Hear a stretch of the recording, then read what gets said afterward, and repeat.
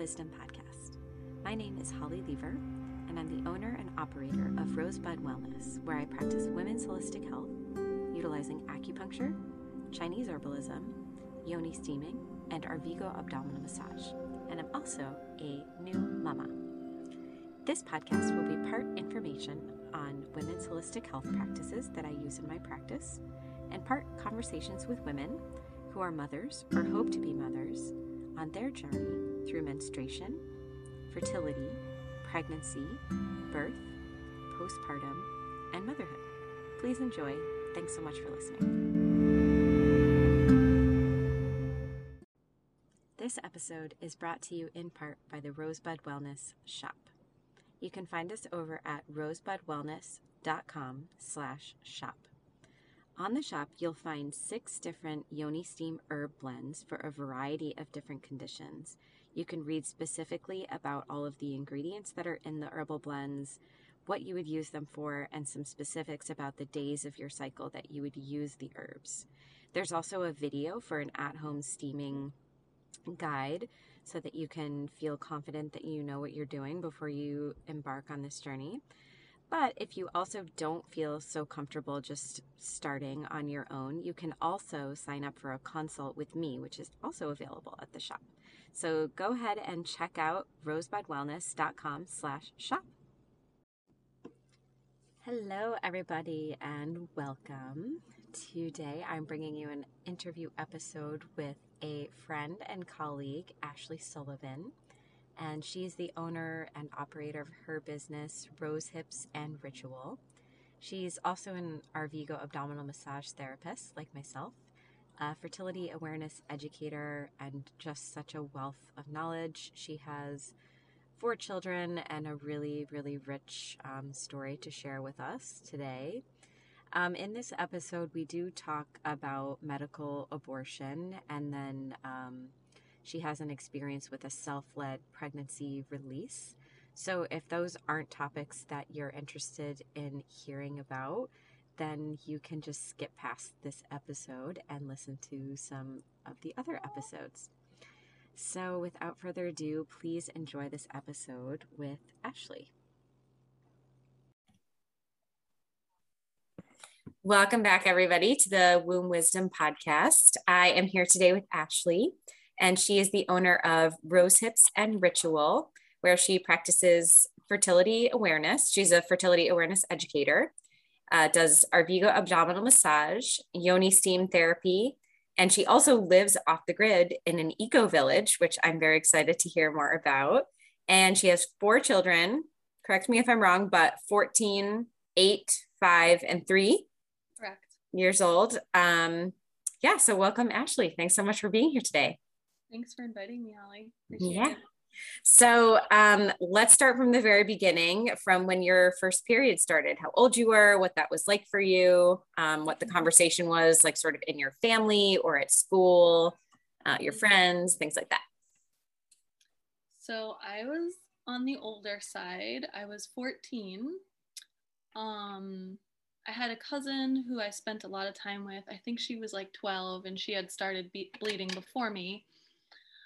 So I really ended up talking to her mom about it, my aunt, and she just got me all set up with all the pads and tampons and, let me know how to use them and where to put them. And she was really easy to talk to about it. At that time, I was actually living with one of my other aunts, so I wasn't living with my mom. It was a very unique situation because my aunt that I was living with had my cousin when she was only 16, and I didn't know this until very much later, but she just had a lot of shame around the feminine. So when my other aunt had let her know that I was in fact bleeding, I just remember her shooting me the dirtiest look that I really internalized for a long time. And then I actually didn't bleed again for a whole nother year. It took me a whole nother year to get another menstrual cycle. And because I didn't really have anyone to talk to about it, I didn't feel comfortable talking about that to either of my aunts. I pretty much lived in fear, thinking that I had somehow gotten pregnant by like sitting on a toilet seat or something. it was really scary. Did you ever go to a gynecologist around that time, or when was the first time you went to see a gynecologist? I did not go to a gynecologist around that time. I think the first time I went to Planned Parenthood, maybe around the time I was 16, because my cycles were so irregular. And then, of course, they pushed, birth control, and I took that. And yeah. Did you ever identify why they were so irregular, or was it just kind of your body, your young body trying to figure itself out? I think it might have been my young body. It might have been iron deficiency. Several years later, I started drinking Vitex chased tree berry, and that started them like clockwork. So it Cool. could So have you were drinking it as like a tincture or a tea? a tea. Oh, cool. Okay, nice. And so I know that medicine helps to regulate the HPO axis. And so my guess is that I had a hormonal imbalance that I just didn't know about. Mm-hmm. And so how long were you on, it was a birth control pill? No, I took Depo-Provera. Depo. Oh, wow. Okay. Mm-hmm. How did that go? That was mystifying. And I think I was on it for a couple of years. It was really hard for me to keep track of, going every 3 months, but still so much easier than taking a pill every day. Mm-hmm. But I remember just having really erratic bleeding and then having no bleeding. And yeah, again, I didn't have anyone to really talk to about it. So I wasn't sure what was normal and what wasn't normal. But they prescribed that with the idea that it would regulate your cycle, or? What they told me, and I was only 16, and they gave it to me in the office that day with no parental consent or anything like that. Yikes. Yeah. Yeah, it's a kind of like a good thing they're there, but kind of also maybe shitty. Yeah, maybe there's a reason for you need parental consent for certain things. Yeah. Okay, and then so your period, it sounds like as you got older and with the assistance of Vitex, was able to just kind of regulate, and then you were getting it regularly, didn't have very many symptoms or anything like that? I actually started drinking the Vitex, and then I got pregnant right away. Okay. So how old were you when you first got pregnant? 23. Okay. And then how did that pregnancy go? That pregnancy was really hard. I had only been dating my daughter's father for 6 weeks when we conceived. I had definitely been in a place where I was calling in a major life change. I was just like really kind of deeply rooted in a lot of childhood trauma. And so, yeah, becoming a mother, the idea of becoming a mother really made me question my own parenting and like the type of mother that I wanted to be, and really helped me to get on a straighter path. So I'm really grateful for that. But the birth was very traumatic. And I was young, and I wasn't really in a place that I didn't feel empowered to have a home birth because of the man that I was with. He was in the medical industrial complex. And I thought, okay, I'll just have midwives at the hospital and it will be fine. And little did I know it wouldn't be fine. What about during the pregnancy? Was there a lot of like ultrasounds, checking certain things, blood work, that kind of thing? Like, were you kind of overly medicalized even throughout the pregnancy?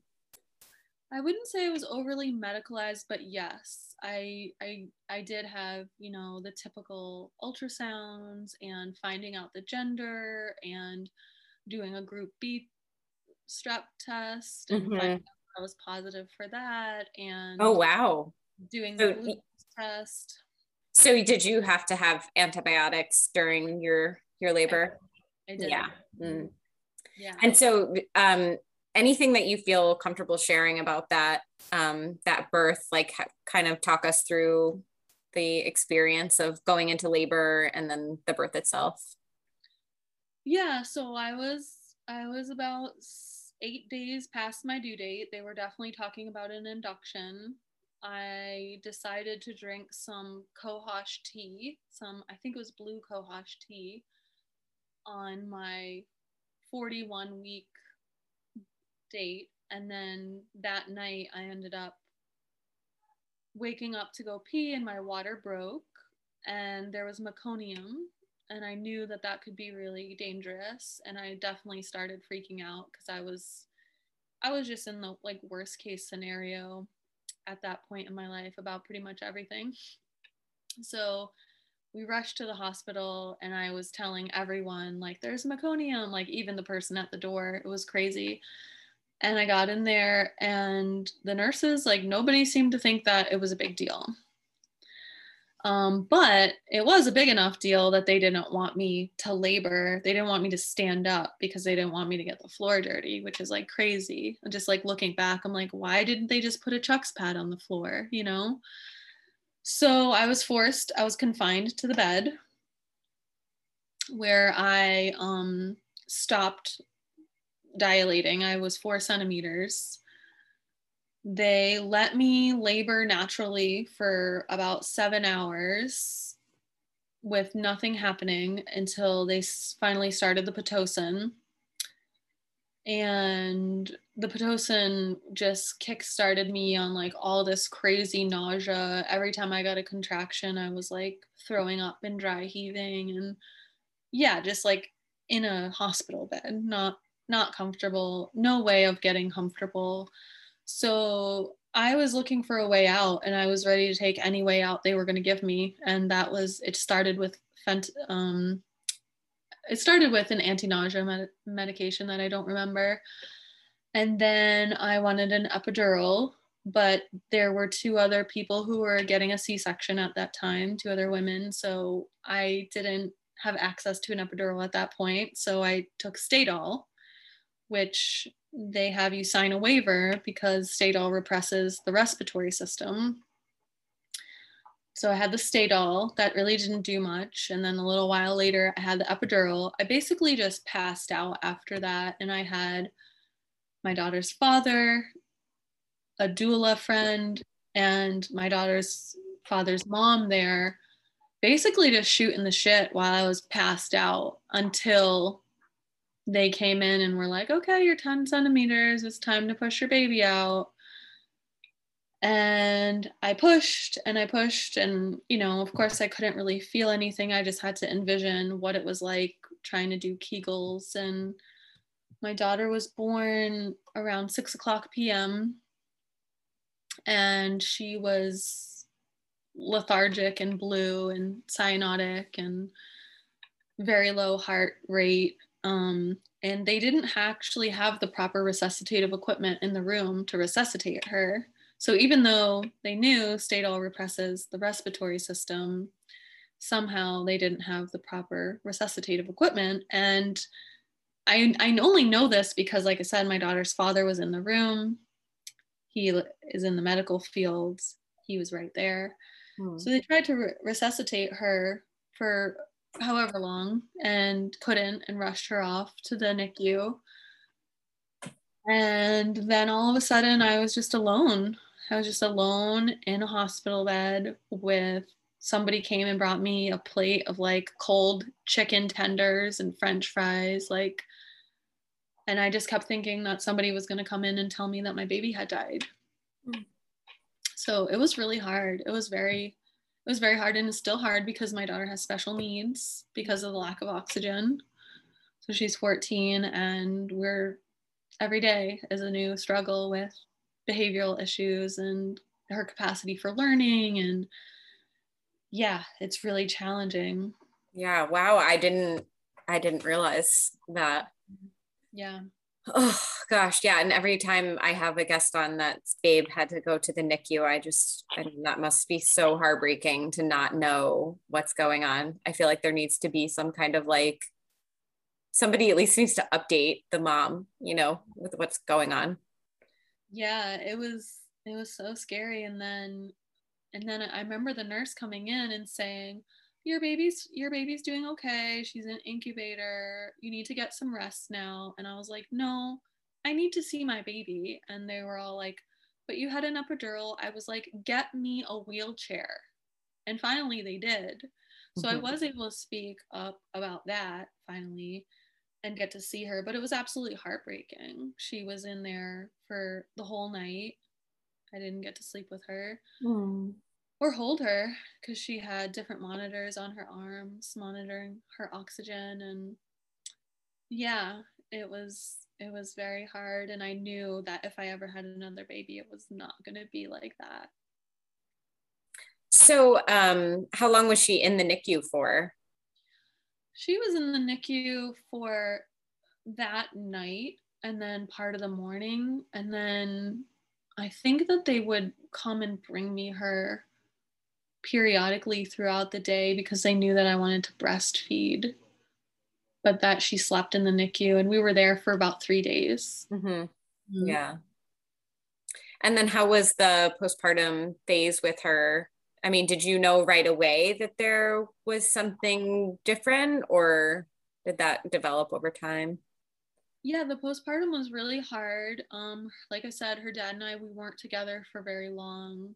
He worked like 60 hours a week, and we only had one car, and I lived in a condo not near any friends, and I had a high needs baby. Like I had a very high needs baby. And I remember I gained 25 pounds throughout my pregnancy, and I lost 50 pounds. I was like skin and bones because I was really only eating when he came home and he would make dinner because she was so high needs. So I was drinking chocolate soy milk and eating granola bars and very, very malnourished, you know, like looking back, I was like, wow, how did I do that?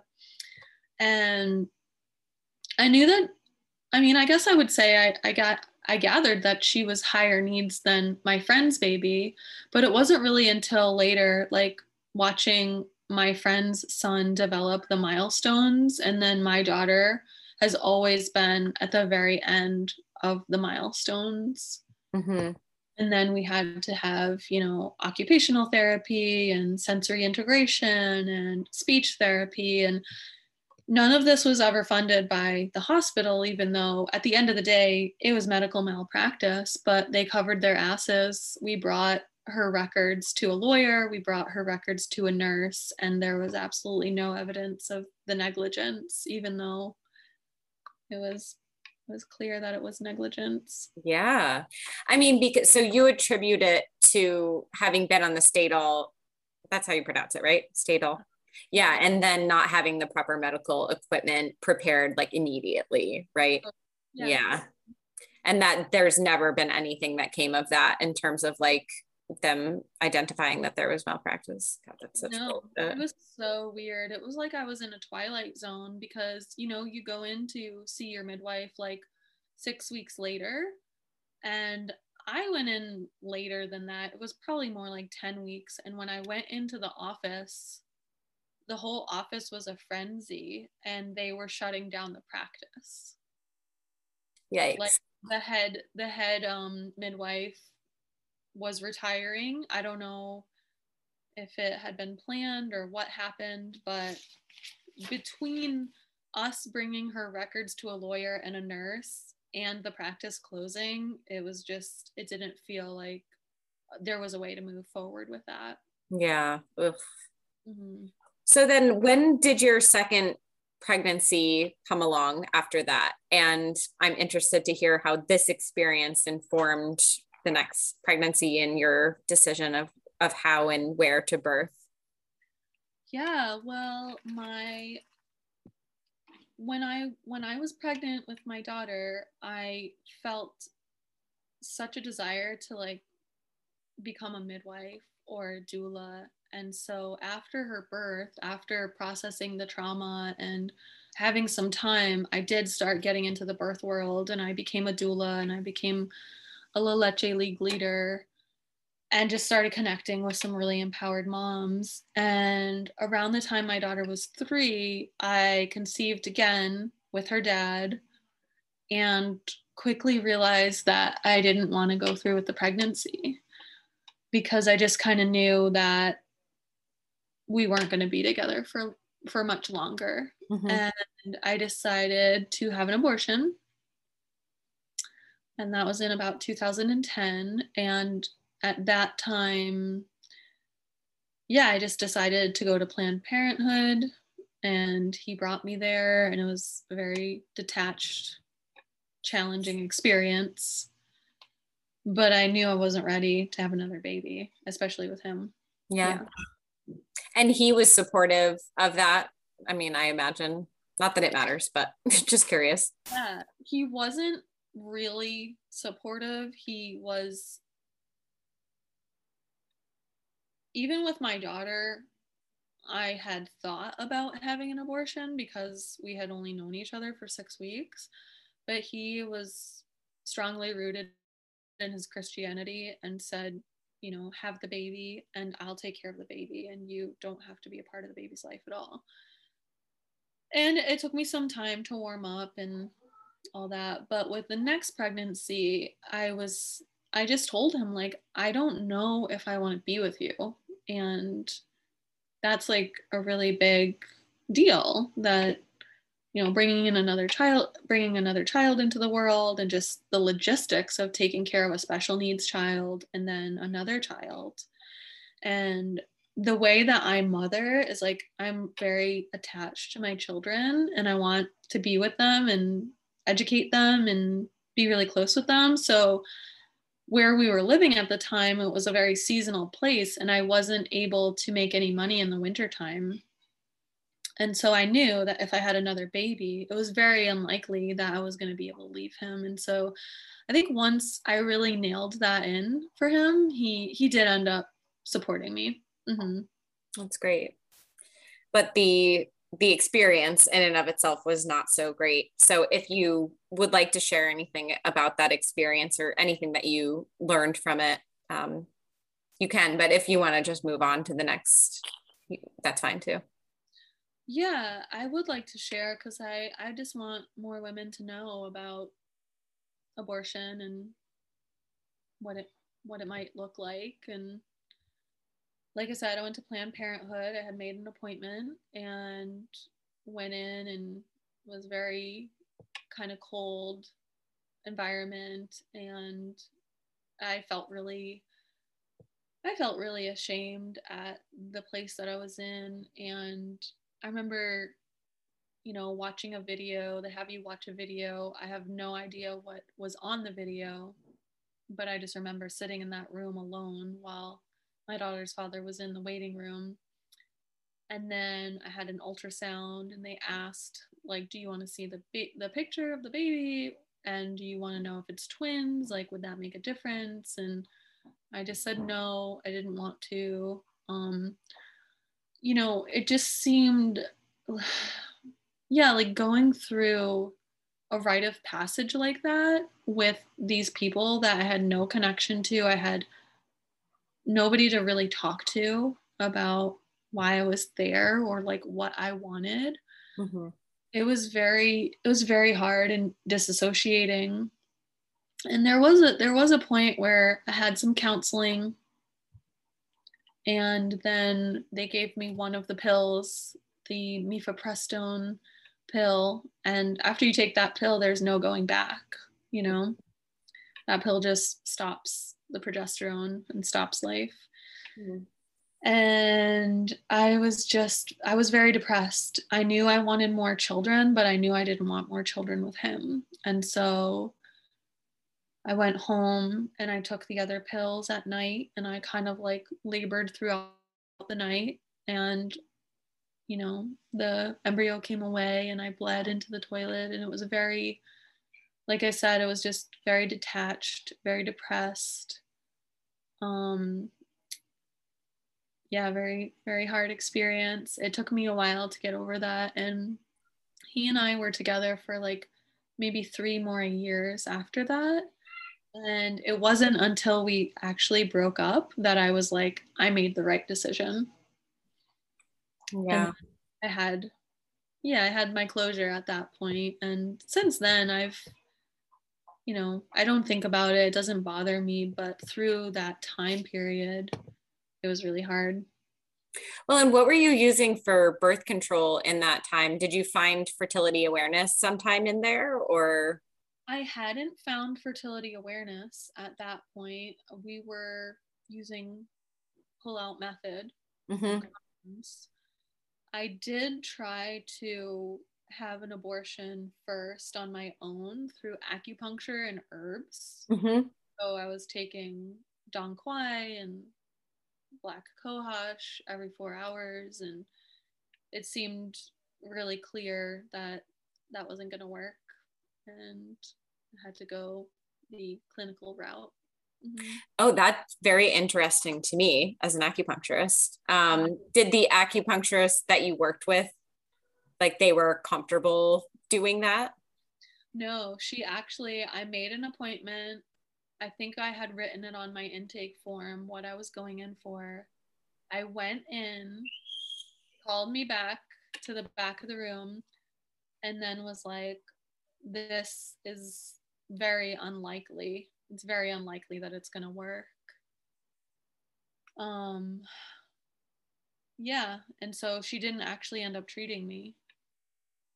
So I made the appointment. I attempted to go the natural route with the herbs, but at the end of the day, she didn't end up treating me. Yeah, I was just curious about that. I mean, I'm sure it's such like a personal thing, and I don't know what I would do as an acupuncturist if somebody. I mean, it wouldn't be from like a place of judgment on my part of like, why are you doing that? It would just be like, I don't want to give you false hope, and I also wouldn't want to do anything that could potentially harm someone. Yeah. You know, or like if they change their mind or something, you know, it was just I wouldn't feel like that was in within my scope or something. But I don't want to fast forward yet to but we can talk about that maybe in a little bit when we talk about what happens later with you. Because I think that maybe steaming was a part of, never mind, we'll go there later. Okay. Okay, so then let's go into then your third pregnancy, just like conception, fertility, the pregnancy itself, anything that you want to share about that. Yeah. So this was in 2015. And by that point, I had become a doula, like I said. I was a La Leche League leader. I studied the birthing from within method. I went to the farm in Summertown, Tennessee, and studied with Pam England. And her work really helped me to heal my last birth. And so I was in a better place. I felt more grounded. But again, it's kind of ironic and funny to say that I conceived with my now husband 6 weeks after we were dating as well. So there's some irony around that. Um, and so there was a lot of discomfort in that pregnancy too. Like there was just so much pressure around like, oh my God, like I already have a child and she has special needs, and he had a child that was 2.5, and we had already known each other, and it was very our relationship and us getting together was very divinely orchestrated. So there was a sense of trust in me that knew that like something bigger was happening, and there was no such thing as time, and we could all relax. But he didn't quite feel the same way because he was the provider, and just felt an immediate sense of responsibility. Um, when I pretty much, as soon as I conceived my son, my intuition was just like huge. It was just, before I even knew I was pregnant, I was having dreams about being pregnant. I was getting little downloads that I was pregnant. And I immediately heard from my inner voice, I guess, or from spirit, that I needed to go to massage school so I could study the Arvigo techniques of Mayan abdominal therapy. And so I had kind of like heard about Arvigo therapy and read Rosita's book, but thought, oh, I'll do that when I become a midwife and when I'm licensed to touch people. And after, after realizing I wasn't actually going to become a midwife, it just kind of got pushed aside. And so, like I said, really early on in my pregnancy with him, my intuition just told me go to massage school. So I started massage school when I was 20 weeks pregnant. And in that time, I reached out to somebody, Leland. She lives in North Carolina. She came to Asheville and did the self-care workshop. And yeah, it was just, like, I know that my husband, before he was my husband, he was afraid and I was kind of afraid, but there, like I said, there was like a deep trust and a deep resonance, and also just the part of me that was like, I'm having a home birth. Like, I'm in charge of this birth. Like, I don't need anybody else to tell me how things are going to go. And he was on board right away with home birth. There was a part of me that at first really wanted to just have a free birth because I didn't trust any I didn't want to trust anyone at all. But ironically, we were living on this piece of land and there were only 2 other homes on there. And in one of the homes, there was a student midwife. And so she was apprenticing with a midwife in our area, and she would come in and check on me. Of course, she didn't believe that free birth was a great option. She wanted me to have prenatal care and have support. And my husband was really on board with that because we had other children and he didn't, like he just wanted other women there. Mm-hmm. And so I just felt really good through that pregnancy because I was in massage school. I was totally getting pampered. I was getting massages all the time. Like I said, my intuition was I just felt so grounded in the sense that I was doing the right thing. And I would periodically do birth art and birth art practices to help remind me of my inner wisdom and just help me to like remember and understand on a soul level that what happened with my daughter wasn't the only way that I could give birth, that it didn't really have anything to do with us and that it could be different. Can you talk about what birth art is? Yeah, so birth art is the process of sitting down and basically like leading myself on a guided meditation, whatever the exercise is.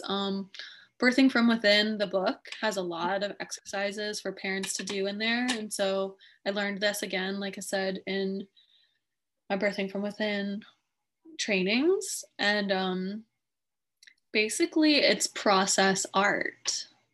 It's the process, it's not the product. It's basically sitting there and letting your judgmental or like logical brain move out of the way and just letting your intuitive creative side come out through color and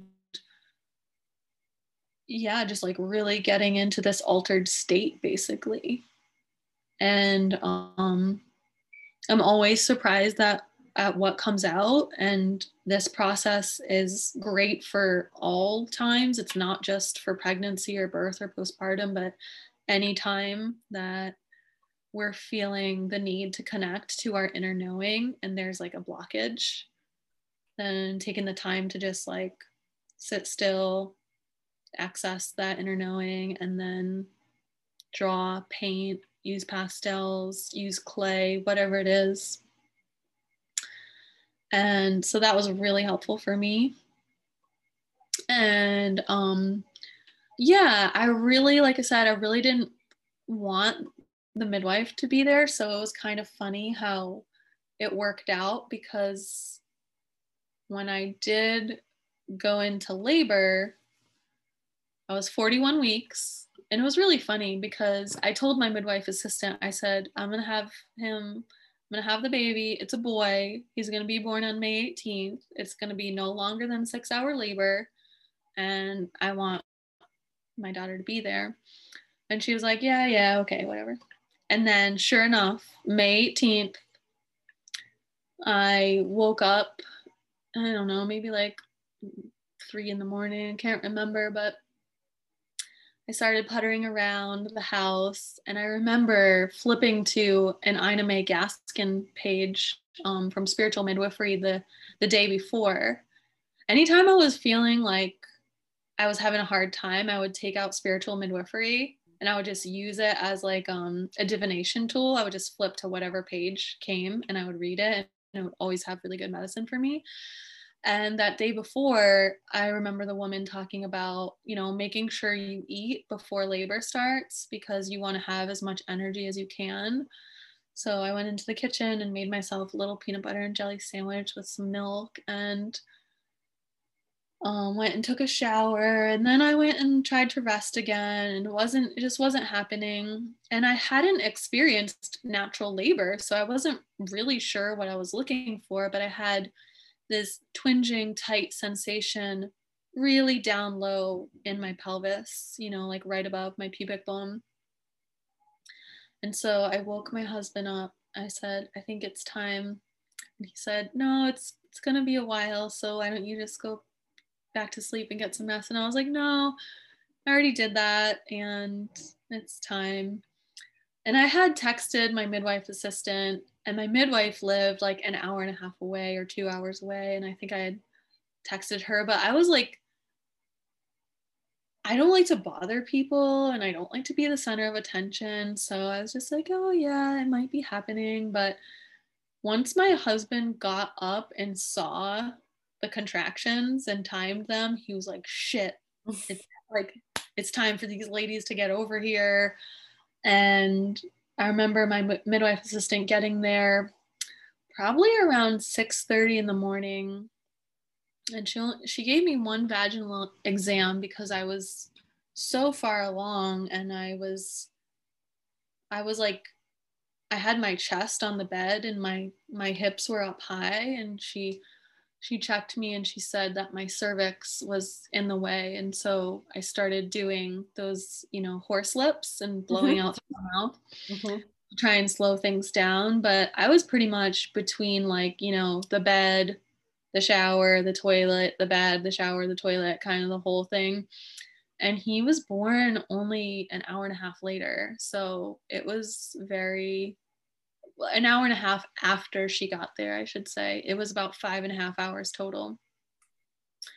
And it was just so powerful, to be in my bedroom and birthing him just on the floor in like a squatting position. I had one knee was up and one knee was down. And yeah, I was just like, oh my God, I did it. Like, I'm the only one that did this. And it was just really powerful. Yeah, that's amazing, especially after the first experience. Totally. So it was the midwife assistant, your husband, and was your daughter like around, or was she kind of sleeping? My daughter was there, but she was a little freaked out. So she was in her room watching a movie. I had a doula come who she just happened to actually be a friend and who was actually a doula, and that was really helpful. I didn't think I really wanted a doula, but she had a really great grounding energy. Like when things were getting really intense, she would just put her hands on my feet, on the soles of my feet, and she would sing these really beautiful songs. And the midwife didn't actually get there until 3 minutes before he was born. Wow. So basically me and my husband, and then my doula and the midwife assistant. So apart from doing the vaginal exam, did they do anything else? Like, were they checking with the Doppler or anything like that? They did check with the Doppler. Okay. Yeah, they maybe 2 times. Okay. And so then after, I mean, that birth just sounds so beautiful. So then I'm curious to know, so the 8-year-old was, not a child that you birthed, right? She is not a child that I birthed. Okay. Okay. So then the birth after this one that we're talking about was, we were talking about this in the pre-chat, so I'm trying to be mindful of the way that I share about this, but was not attended by any licensed professional. And you can share about like what that means exactly, and why we're not specifically calling it unassisted or free birth. But I'm curious to know how you made that decision. Personally, I can kind of understand because I had a home birth, and I'm kind of curious about free birth. Not because I didn't love my doula and my midwives, but just because I'm curious about it. You know, like what a woman can do by themselves, or not necessarily by themselves, but without licensed providers. So I'm curious how you made that decision to do it, and if it was just kind of like a can I do this, or if there was something more specific. Yeah, and then I mean, leading up to that, you can also share about conception and the pregnancy and all that too. Yeah, so when my son was about 9 months old, I guess actually he was around 11 months old, and I was at Science Museum with my mom and my sister and my son and my niece, and we were looking at the gemstones, and again my intuition came in really strongly, and I heard someone say, someone here is growing a baby and the baby wants to be called Opal. And I was like, oh, my sister must be pregnant because I already have a baby. Well, turns out I was actually pregnant. And so my son was 9 months when I conceived, and around 10 or 11 months when I figured it out.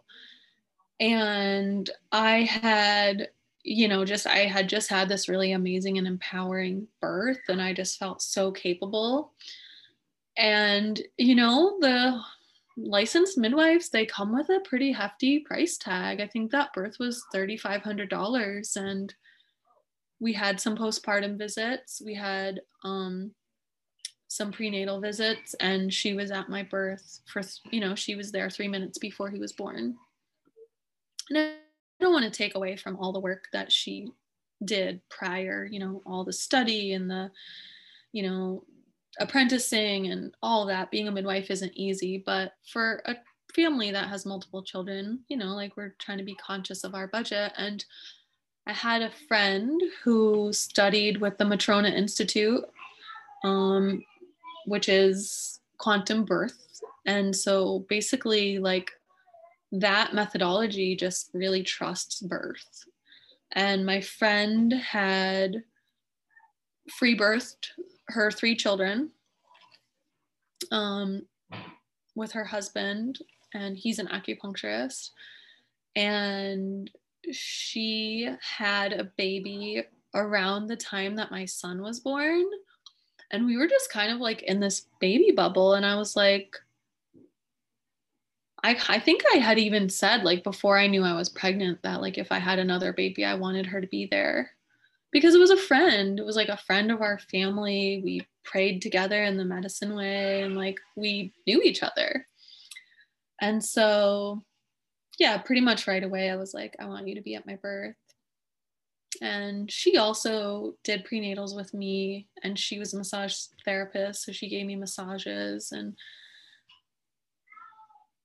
it was kind of like I wanted it to be more hands off than the last birth, but not entirely hands off, because we had other children. And I think that there was also a part of me that, like, even though I intuitively knew that my daughter wasn't breathing because of negligence and not my negligence, there was still, like, a somatic part of me that was, like, really scared that, like, after my baby was born, they weren't going to be breathing. And so I really wanted support in having someone else there. I didn't want to be fully responsible in the case that something happened. And maybe if I hadn't had that traumatic experience, maybe I would have felt differently and it would have been really great to be like totally free. But um, yeah, so that's how I came to that conclusion. I really wanted just somebody that I already had a relationship with, and um, her husband and her are expanding on their home. And my husband is a builder, and so they've just been trading time like hour for hour. The hours that she was with me, he's doing hours of work on their home. And so, there's no money being exchanged. It's just like two families helping each other out. That's so cool. So they live in the eco village where you live now? They Or this don't. was before? This was before Yeah. we moved to Eco Village. Oh, Mm-hmm. got it. Okay. That's so cool though. Whenever you can do a trade, like work for work, Totally. feels nice. Yeah. Um, okay. And so then from there, oh, actually, one thing I wanted to ask you about when you conceived, when your son was 9 months old, were you still breastfeeding? Yes, I was breastfeeding. But he was eating solids, and Yeah. I had 3 cycles, and I wasn't tracking my fertility. It's kind of funny. I had a friend like probably like 8 years before that, around the time that I had the abortion. Actually, I had a friend that gave me um, the Toni Weschler book, Mhm. Taking Charge of Your Fertility, and I had it. I had it for years, and I never looked at it. And every time I moved, it came with me, but I never looked at it until after my daughter was born. And so is that so you were aware of fertility awareness, but just weren't like actively tracking cervical mucus and things like that? I was like, it was in my sphere. I Mm-hmm. knew that it was a thing, but I thought it was like something way beyond something I could ever learn. Yeah.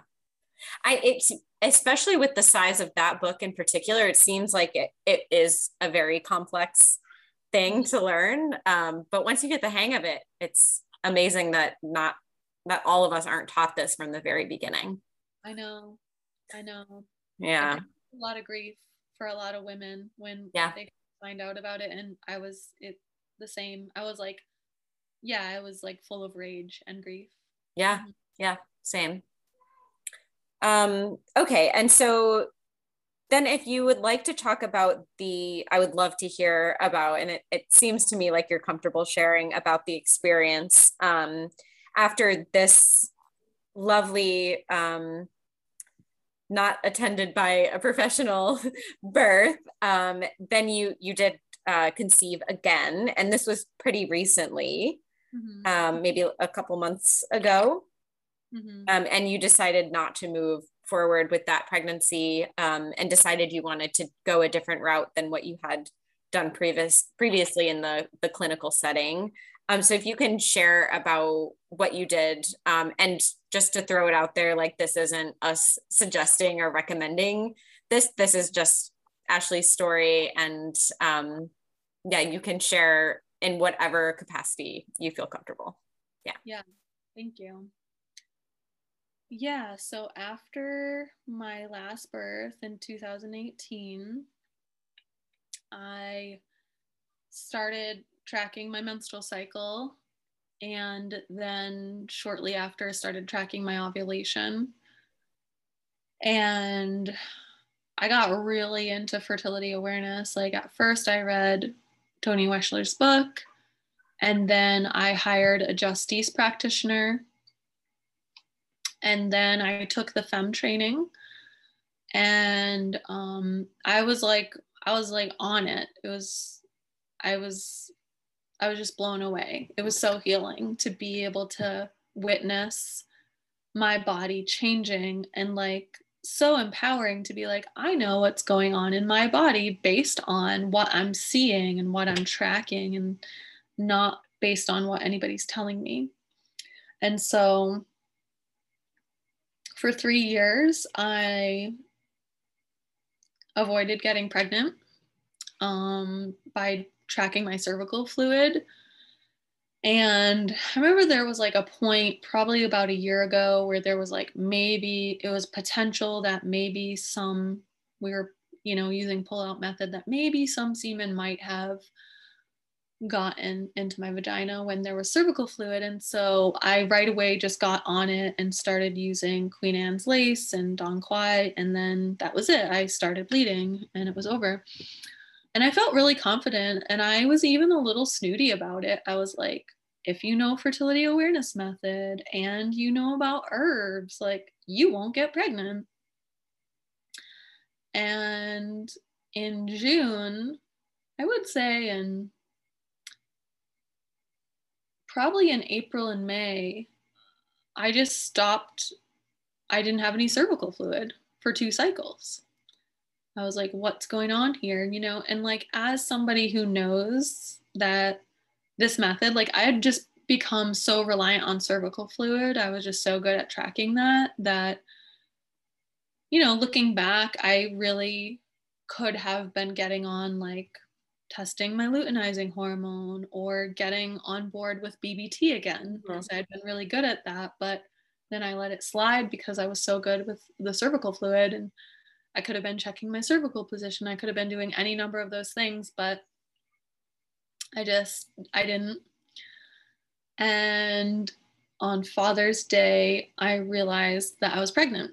And I had kind of had some inclination before because I tend to get really bad nausea and I get really hungry in the middle of the night. But it was actually like on Father's Day that I was like, I can't get out of bed. I'm so terribly nauseous. I was supposed to bleed that day and I didn't have any, lower abdominal cramping like I normally do. And I was just like, I'm pregnant. And first it was like, how could this happen? How could I let this happen? Oh my God, I'm totally ashamed. Like, what kind of fertility awareness educator am I if I'm over here getting pregnant? And then it was like, oh my God, I said I would never have another abortion. Like, what am I going to do? Like, my husband and I were totally on the same page. And we were like, we don't want to have another baby, We have enough children. We live off grid. That's hard enough. And we were really clear. And I think for maybe 15 minutes, I was like, oh, baby. Yeah, maybe we can do that again.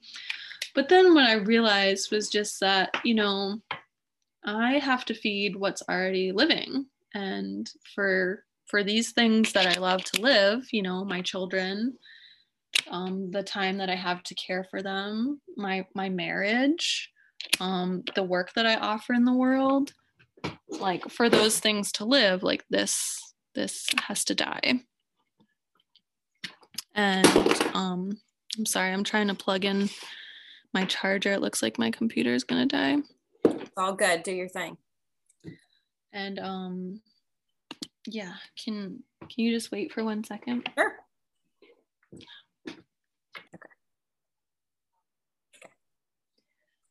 Yeah, so I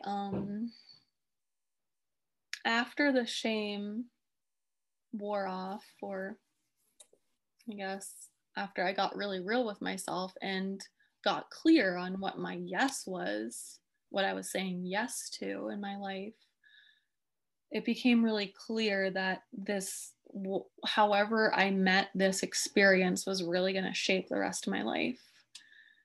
And that it was in fact an initiation, and I didn't have to go making up stories or taking things personally, that it was actually much bigger. And I come from a long line of women who had a lot of babies. Both of my grandmothers had 8 children. My maternal grandmother had, like I said, she had 8 children. My mom was the 7th child.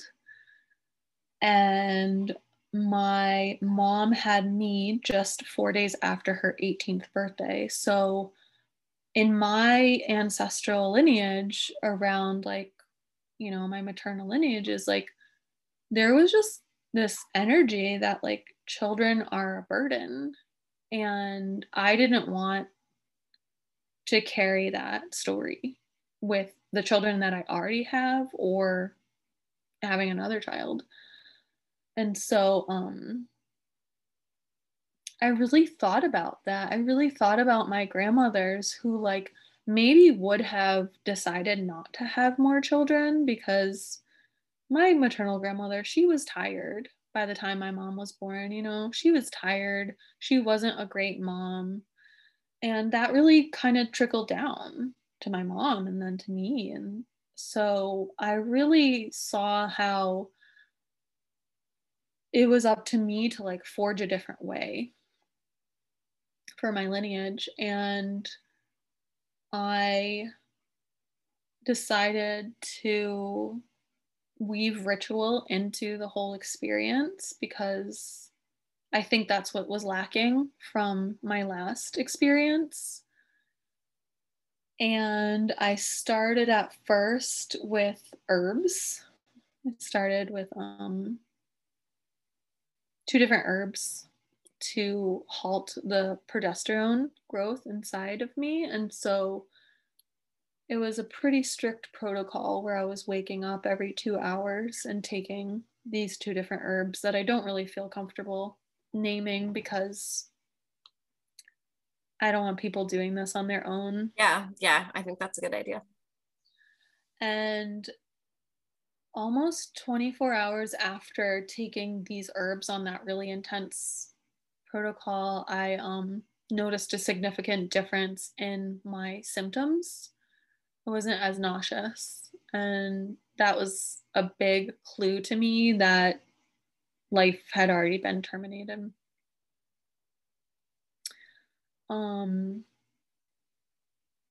yeah, and then I actually have this web of sisters in my area who one of them had access to misoprostol, which is actually I think it's like an ulcer medication that actually just causes smooth muscle contractions.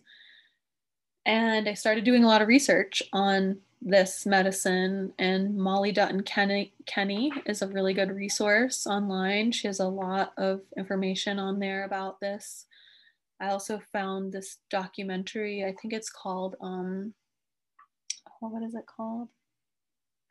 It's about this woman who is a doctor and she was working on a ship in several different countries that abortion was illegal in.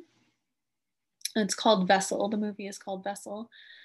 And this woman, this doctor, she kept seeing women come in to the clinic, you know, trying to have abortions by drinking bleach or using a coat hanger or just doing all of these things because abortion was illegal. But also in some of these countries, like having a child out of wedlock was also illegal, or like some of these women were raped and or incest. And so she kind of realized that if she could help these women in international waters, she could like take them out from the land and bring them to international waters and then give them this prescription, and they could go home and continue safely with their abortion at home. Mm-hmm. And so I felt really safe with this medication. And the reason that I decided to go with this medication instead of an herbal abortion is because herbal abortions they have a very low success rate. Only about 20% of it actually works. And herbs are actually much better when they're used along with fertility awareness so that implantation can't happen. That's when herbs are used the best, but they're not really great in creating muscle contractions and causing the uterus to expel an already implanted embryo. And so it took me a while to come to, you know, I thought I wanted to do it naturally and the medication didn't really feel natural. But then I also had thought about having a menstrual extraction because I knew several women who also did menstrual extractions. But at the end of the day, when I thought about it, I really didn't want to be passively having the contents of my uterus extracted. I Mhm. really wanted to go through the process of labor and do it by myself at night. And so, yeah, like I just reached out to a friend who I knew that did menstrual extraction, and she told me that she had the misoprostol, and I was able to get it in a few days. And I just held on to it until the time was right. And when I was really clear and I knew that it was time for me to like really connect with my yes and, say goodbye to what I felt like was a seed of potential, and that potential could be whatever I was going to make it. Then I had, I remember that night putting my kids to bed and sending my husband off to his men's group, and had my sister friend come over, and I readied my space and cleaned my altar and got all the things together that I wanted to have, like my hot water bottle pad and plenty of herbal teas, and Advil and CBD oil and all those things. And so I sat at my altar while my sister drummed for me and sang, and I administered the medicine myself. And your listeners can learn more about those details through either contacting me or looking it up, or that resource that I said, Molly Dutton Kenny is a really great resource. She's a midwife in Canada. And yeah, like at the end of that, using that medicine, I went outside to pee on the earth and I wiped, and there was blood already Mm. 30 minutes after taking it. And I felt such relief in that, knowing that I was just home in my safe place with,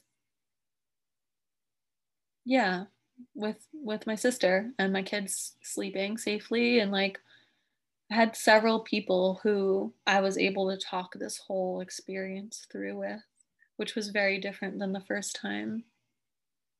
And that medication, you take 3 doses and every 3 hours. So the first dose I started later in the night, I think it was around 10. And shortly after I started bleeding, my husband got home and my friend did some dishes, and listened to some music and laid there with my hot water bottle, just praying, praying for ease and feeling really good and clear. And then I snuggled with my husband and set my alarm and took the second dose. And I remember getting a little bit more intense at that point, and I went into the shower and I took an Advil at that point, and then went and cuddled with my husband again, and dozed off until it was time to again sit at my altar, take the third and last dose. And yeah, I was feeling really good and really supported. And like I said, I pretty much labored throughout the night. Then at some point in that time, I had passed a clot, and I had this really beautiful glass bowl with a lid that I had on my altar to catch any tissue in it, in the case that I could catch it and it didn't end up in our compost toilet. And so I was really grateful to catch one, um, one, one tissue. And then later on that day, as the sun was going down, my husband and I and our two youngest children, because the girls weren't with us, the older girls, we walked over to a piece of land that we have the intention to buy in the village. It's a little site that we've been courting for the last year and a half. And we my son dug a little hole near a hemlock tree, and we sang some songs and we burned some palo santo, and we offered that little seed of potential to the earth in hopes that it would become our home. And we put some flowers in there and just made it as beautiful as we could, and in honoring that that spark that so much wants to come through my husband and I. Mm-hmm. Mm-hmm. Did your children know what was going on? I don't think they knew. I didn't tell them. I didn't Mm-hmm. tell them like mommy's growing a baby and she's deciding not to have the baby, you know. But my kids are very familiar with my menstrual blood. Mm-hmm. So I don't think that it was anything out of the ordinary for them. And I'm not shy about it, you know. Like I said, the tissue was there, the clot was there on my altar all day, and they have access to my altar and were able to see it and look at it. And yeah, Yeah, that's I beautiful. thank you. Yeah. Yeah. I mean, I imagine very emotional, but you sound really clear about it. I And think that, yeah, I think having the clarity and the community and the ritual was very pivotal for me because there was absolutely no depression afterwards. It was like night and day with those two experiences. And what I recognized was that I had to have that experience to heal from the first abortion that I had. Mhm. I had to have that experience to have some closure. I had to have that experience to hopefully like instill in my daughters that it doesn't have to be the way that we have been led to believe in our society, that it has to be cold, sterile, isolating, depressing. It doesn't have to be like that. And also, I think, you know, to be honest, knowing that I don't want to have any more children also solidified that clarity for me. Whereas before, I wasn't really clear. I knew I wanted more children. And so that could be where some of the depression came from, too. Right. Yeah, that's a good point. I mean, and I think that this is especially relevant right now because of what's happening in Texas. Yeah. And I think that that's the piece that gets missed is that you made the decision very much based on the children that you already have, you know, Yeah. and it's not like the people that are against abortion like consider that, or I mean, I don't know what everybody thinks exactly, but Yeah. I just really appreciate you sharing like where the decision came from. Not that anybody needs to explain their decision, but Mhm. maybe it's a helpful conversation to for somebody to hear. Yeah, that feels conflicted about that or something. Totally. And I Um, mean, nobody wants to have an abortion. Nobody's right. like trying to get Okay. Yeah. pregnant and having an abortion. You know, it's not an easy decision to make. Yeah. Yeah. Yeah. So with that said, I would love to hear, I mean, I'm just being conscious of time and thinking we should be wrapping up relatively soon, but anything that you'd like to share about your intentions for motherhood, anything in particular about the Eco Village and how you came to that decision to kind of do your mothering there. Yeah. Yeah. The being at the Eco Village was very serendipitous. I moved here 8 years ago. Last May, I moved here, yeah, 8 years ago with my daughter. I think she was 6 then. I lived here for about a year and a half. And in that time span, I'd seen my husband before he was my husband. He didn't live here, but he would come back here because he had lived here. And I was just very intrigued by him. And then I moved away.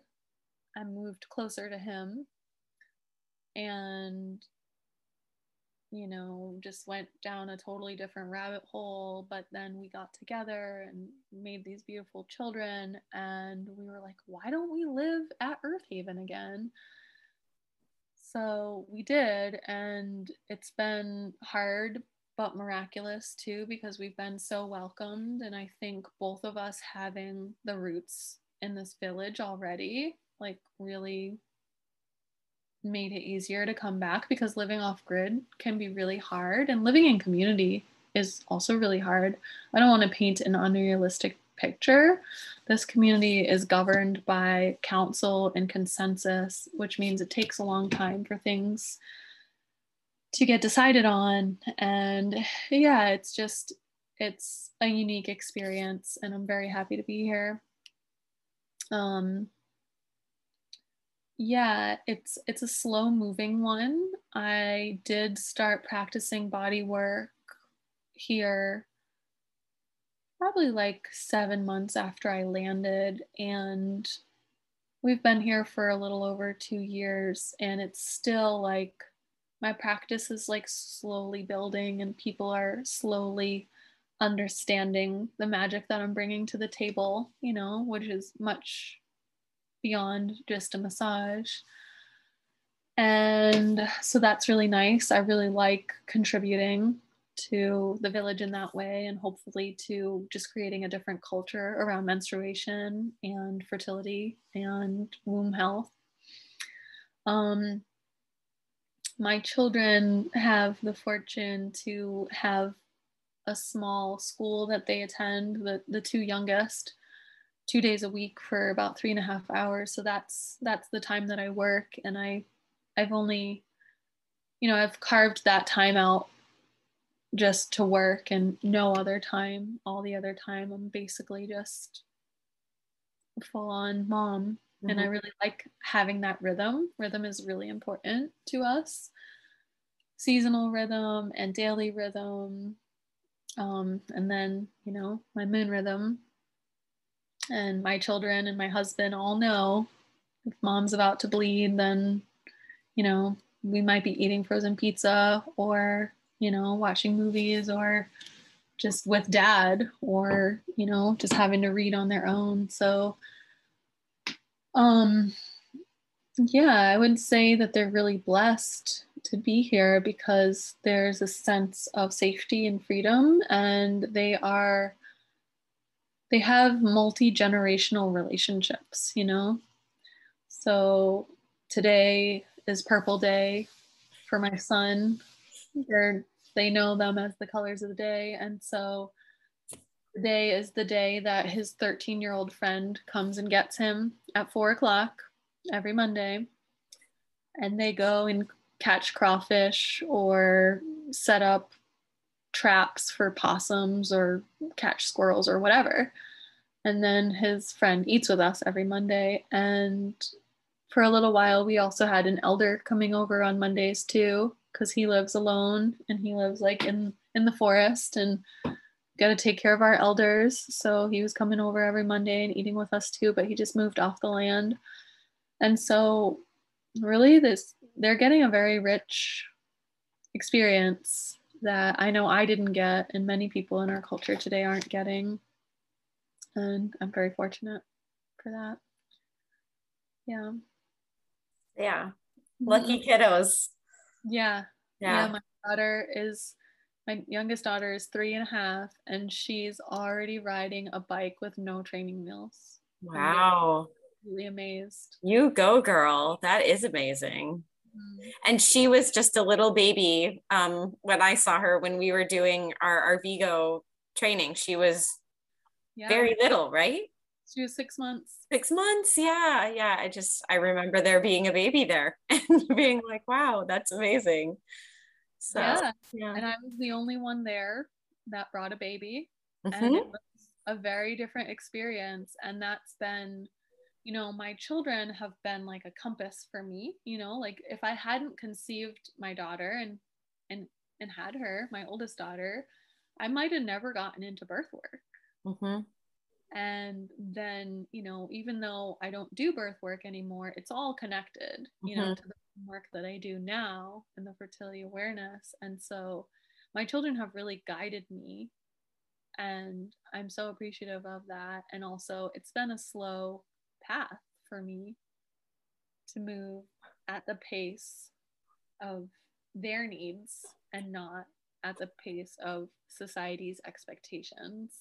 Oh, 100%. I mean, I was thinking today, because we're thinking about moving back to California, and when we live in Connecticut now, and when I came back here, my job has not been anything like it was before. I mean, I was working 4 or 5 days a week from like entire days. And I just have no idea how I would fold my daughter into that other than like getting childcare for that length of time, which doesn't appeal to me at all. And yeah, I mean, I'm noticing like the times that I can get work done are like the in between moments of like when she's sleeping and things like that. And it really does slow things down hugely. And I am trying to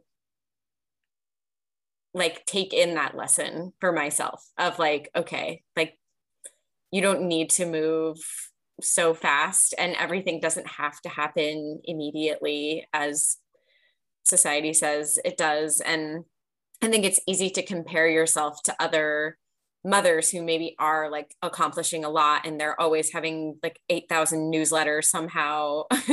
And that just like what people have in terms of support and you know, like how they view like what their priorities are in their mothering journey. And this is not a judgment about anybody or the way they choose to do anything. It's like we're just talking about our own personal journeys. But yeah, for me, I think I get stuck in that like comparison or something. But yeah, I'm just trying to soften into what motherhood has to teach me rather than like kind of dictating what I want to learn or whatever. So yeah, totally. And it's like the most cliche thing is like I hear the saying all the time, like they're only, you know, like it'll be over before you know it, or like they're only this small, they're gonna grow up so fast. And from like now having a 14-year-old, I'm like, oh my God, it's true. They're gonna grow up so fast. And to me, like success looks so much different than it did before I had children. Success to me is doing the ancestral healing. It's creating a different reality for the girls who are growing up behind us to say, I'm going to listen to my body and I'm going to rest. And, you know, like that's what success is for me. It's not checking all the boxes every day and, you know, burning myself out and drinking coffee and taxing my adrenals and kidneys. And I'm not willing to sacrifice that, you know. I love that. That's amazing. Mm. Yeah. I mean, I really relate to that. And it gave me chills when you said that and kind of brought a little tear to my eye. That's exactly what success is. Mm-hmm.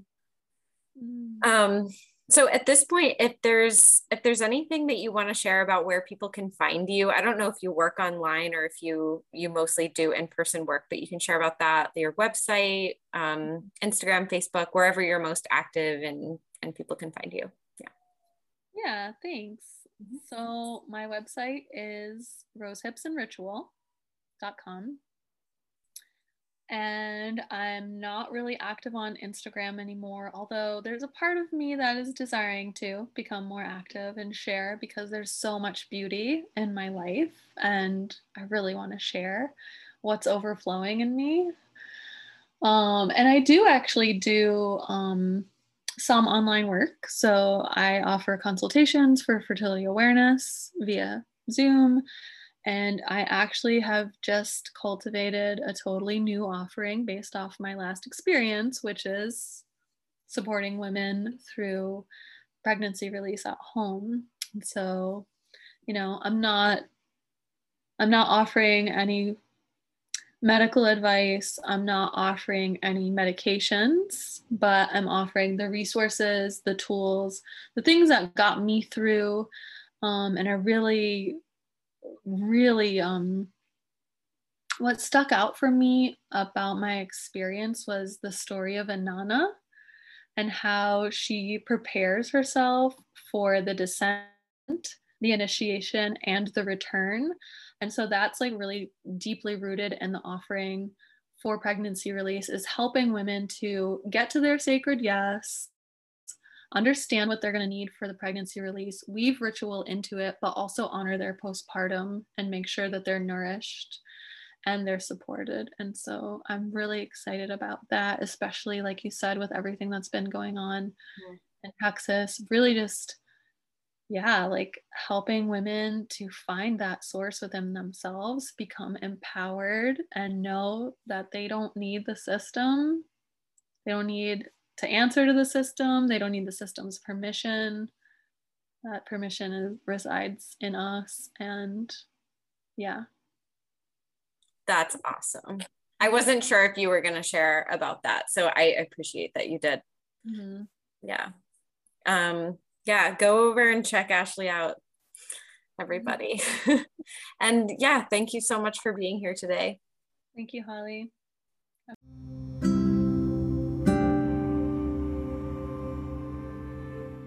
Thanks so much for listening. If you enjoyed this episode, please share it with a friend. Also, don't forget to subscribe to the podcast so that you'll be notified of future episodes as they're published. And also, if you feel so called, please give us a rating and a review to help other people to find the podcast more easily. Thanks again. Till next time.